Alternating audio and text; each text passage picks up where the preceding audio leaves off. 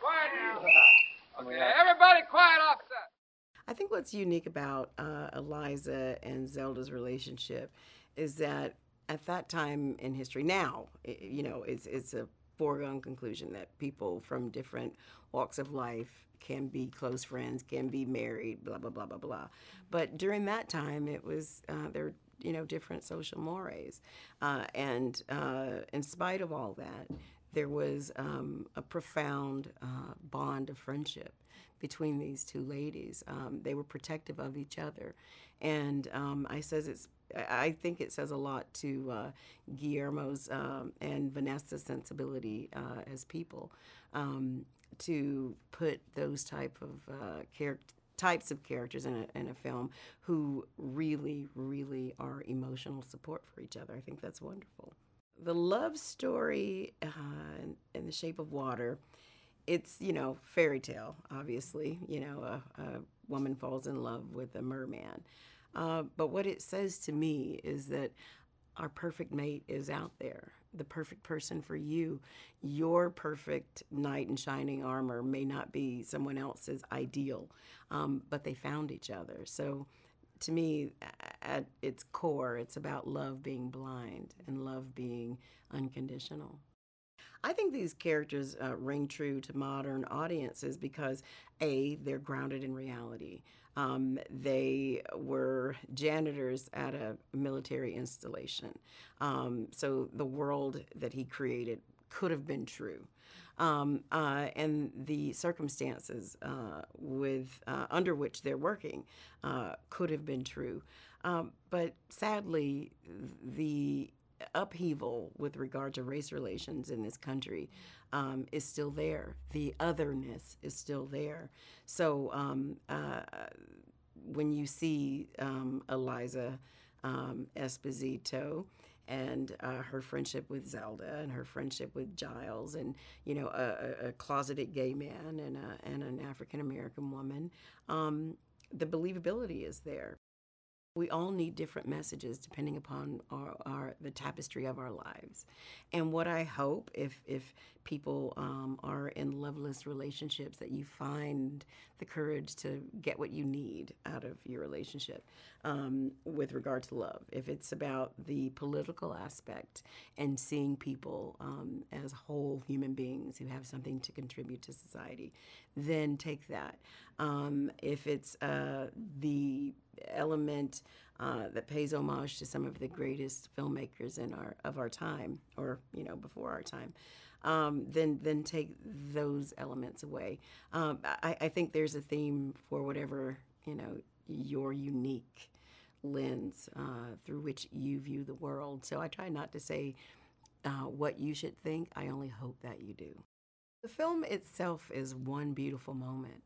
The interweaving of all of these genres, nobody can do it better than Guillermo, and that in itself is a moment. The fact that you have to suspend your belief to see these two characters and you find yourself rooting for these unlikely loves from disparate backgrounds is beautiful, and it says a lot about where we need to go as a world. So I would say the movie itself is it's a feat, and I think Guillermo, being the filmmaker that he is, has created a beautiful cinematic moment for people who really want to just immerse themselves in beautiful filmmaking. Hi there. Maybe you're in the mood for a delicious cup of coffee or a soothing cup of relaxing and always flavorful fruit tea. How about some scrumptious, crunchy granola? Or maybe some organic and all-natural candy for that sweet tooth. We've got all that and much more. Check out our amazing brands on Robb, and that's with 2 B's, FBC.com. Again, the website is ROBBFBC.com. The themes in the movie and The Shape of Water are universal, are timeless. They are so timeless that they belong in the realm of fairy tale or fable. They've been done a million times, but they've never been done like this. And the themes, the idea of embracing the otherness, understanding and not transformation as a motor of love, those are very new for me. And they are very much today. And I think that what has happened is when we see the movie in Toronto, Telluride, London, Venice, across the board, young, old, parents, kids, they all react with the same warmth. It's a movie that seems to heal a lot and allow emotion to flow in a time where emotion doesn't flow that easily. We live in a time of fear and hatred and rage every day on the news and every day on social media and every day in our lives. We are told to fear something, fear the other religion, the other immigrants, the other this, the other that, the other gender. And it's a time to embrace the fact that there is no us and them, but only us. And that's what we have. The story has not been influenced by many movies, but the look, yes. It's Douglas Sirk, Powell and Pressburger, particularly the Red Shoes, Black Narcissus, Tales of Hoffman. I think that the Vincente Minnelli, the musicals with Gene Kelly, the Charade, Stanley Donen's work, his camera work, William Wyler, his work with actor and camera, all classic movies, none of them fantastic, none of them in the genre of the fantastic. Well, this is the first creature that I do that is a leading man and a divine being, because he's an elemental god of the river. He's not an animal, but he needs to look like an animal. He needs to look like a human, and he needs to, at some point in the movie, look divine. And I mean truly like a pagan god of the water. And towards the end of the movie, there's a great moment in which Doug Jones, with his acting, his pose, his look, and the effects, it's a complete suit, completely fabricated, not a digital effect, except for the eyes, the blinking. And that moment is sublime because the creature transforms for the end. I think this movie has a kinship with Pan's Labyrinth and Devil's Backbone, and probably Crimson Peak in the visual, and that is very elaborate. But I think that this is a very special movie. All the others, they are a combination of one or two genres, but this movie is a poem, a love letter to cinema. So it's a comedy, melodrama, musical, spy thriller, everything. And it's a very classical looking movie, beautiful, gorgeous, lavish, but thematically very, very new. I think the opening is beautiful, the closing, the scene in the bathroom between them, when they sink the bathroom, they fill it with water, the monologue of Eliza to Giles. These are things to look out for, and they're truly magical. I think that if you talk to people about a theme or an idea, and you use today and the sort of news of the day, it becomes very antagonistic very fast. People go, I don't believe that. They have an opinion. But if you tell them once upon a time, there was this girl with no voice and this creature that was trapped, and it's sort of, they lower their guard. They allow the fantasy to diminish the threat, and therefore it becomes more deep, your contact with the story. So I think there's a value in thinking about this creature not as monsters or things like that, but as embodiments of concepts. The creature here is literally the shape of water.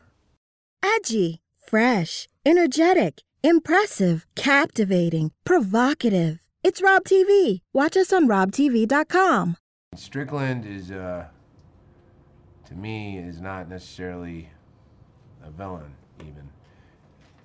The thing that Guillermo pointed out is that in the old days, in the B-movie version where there's some creature being pulled out of the Black Lagoon or whatnot, that the Strickland character would be the hero, I guess. He's the one doing the right thing. So the fact that he's able to flip that kind of nullifies the whole paradigm to begin with, in my view. And that perhaps the Russians in a B movie or films made at the time that this takes place might be thought of as the enemy, and Hofstadter in this case ends up trying to help save the creature. So it might be thought of initially as one of the darker forces, and then he ends up being compassionate and full of compassion for what the creature's going through. Well, it's a love story between a mute cleaning lady and a man who's might be a fish. He's not a man. I don't even know what to call him. The creature. We've been creature. calling him the creature. The creature. Yeah, these sort of lonely souls who are subject to a kind of, horrible treatment as far as the creature is concerned. And as Eliza is concerned, she's somewhat isolated, has a friendship with Giles, and, is somewhat ignored at work. So they're somewhat solitary, and they find each other. Her fascination draws her to this creature, and we get to watch them discover each other and the trepidation and the fear that they go through, and they get to know each other in front of our eyes, and that's pretty extraordinary for people who we would think wouldn't be able to communicate with each other. I love the challenge of getting to speak half of my scenes in Russian, and the time it took to try to learn some of the nuance of that language, of which I had studied a little bit in college, but not as thoroughly as I needed to learn what I needed to learn. Guillermo also asked me to do some drawing and some sketching, which is something I love to do and have done since I was a kid, of the creature. So the sketchbook that he handed to me, I got to make those drawings myself, and it really brought me back to, sort of both an artistic and a scientific frame of mind, which was wonderful.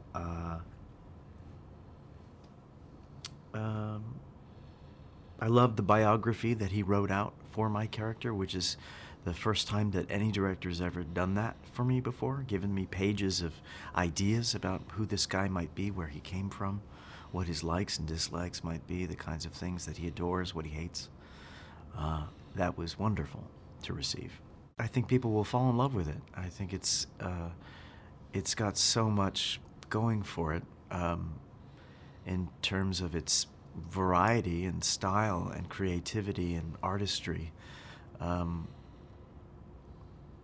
But it's hard to sort of draw a direct parallel between that time, which seemed to be on the edge of a loss of innocence, that America was sort of trying to believe it was one thing, and you could sort of see the underbelly underneath of it, as we all can see quite plainly today. I think, like most great art, it reminds you what's important. It reminds you what's important in life. And in this case, it's because of this relationship that reminds you how important love is and what love might actually be, because it's very confusing and not many people know. But every once in a while you see it, and this would be an example. Are you in need of a high-quality yet very cost-effective printer? Rob Express has got you covered. We print business cards, posters, banners, yard signs, stickers, shopping bags, and so much more. Check us out at robbx.com. The love story in The Shape of Water, for me, is all about innocence and honesty. If there's an honesty that happens with no hidden agendas, no ill intentions, nothing but pure. It's purity between Eliza and the fish man that I get to play, and not a word spoken. With no verbal dialogue. It's a heart connection that happens on film. So there's something very pure about that, not polluted with words. Kind of like my reaction in the movie was, "Oh my God, this is so beautiful." Yeah. And I went around. I was looking around your butt and your shoulder. It was pretty cool. It was pretty amazing. And that's when you thought, wow, this movie could be really interesting. Guillermo del Toro is known for his love of monster movies. Like, it was the Universal classics that made him want to make movies in the first place, with Frankenstein, and Dracula, The Mummy, King Kong, and of course The Creature from the Black Lagoon. So him putting he's said before that I'll always have a monster on my call sheets. So to put a monster or a creature that's other than human in his movies is a signature. But he gives those monsters human characteristics and human issues to work through, which offers us an escape.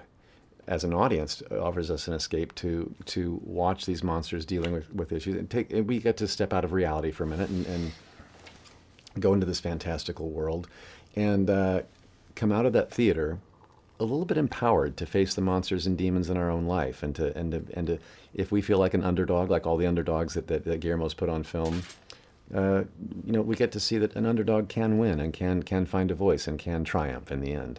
He also saw humanity in all of these creatures that he loved from when he was a child, and that's what he's put into his versions of these folks. I mean, he's made the audience understand that they have an intellect and they have a heart, and he did it without using words and without having them become a person.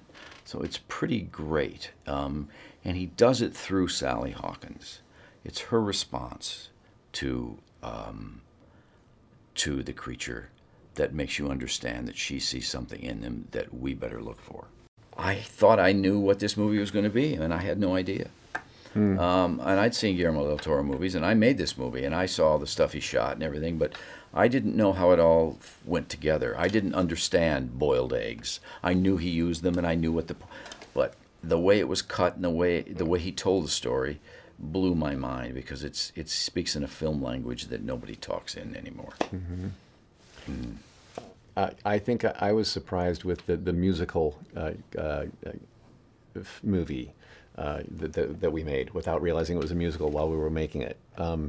Perhaps, and of course there was a dance number in it for Sally and I that took us off to a fantastical, fantasy moment. But the rest of the movie had so anyone could break out into song and dance at any time. I guess I wasn't a part of that talk and that ideology going into it. But the soundtrack that came with it as well, and the way the movie was cut together, it had a very foreign film, like a French film feeling to it, which I love. I love that kind of art, and so that was a bit of a happy surprise for me. The music, for me, was definitely a mood setter, or a contrast of what we were watching, something that might be a little dark and it might have a whimsical musical note going over it.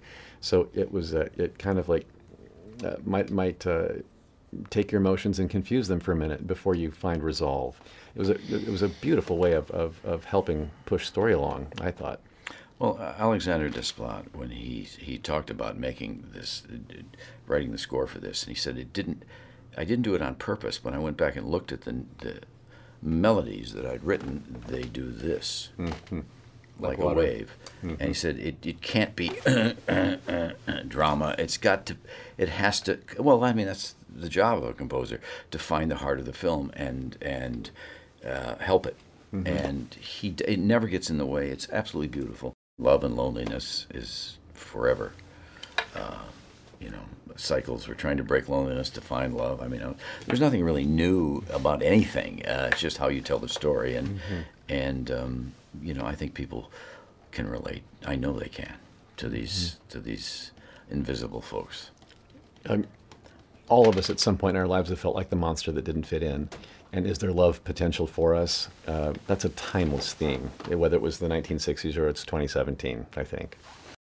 Hey guys, this amazing podcast and many more podcasts on the Rob Radio Network can be listened to via the amazing Rob Entertainment mobile app. While you're in the app, you'll also come across exclusive videos and photos, information in regards to Rob Entertainment events, prizes and giveaways, and so much more. You can download the 100% free Rob Entertainment mobile app via Google Play and also at Apple's App Store. Thanks. This has been a Rob Radio Network production. Check out our website at rrn.robbent.com. Thank you for listening.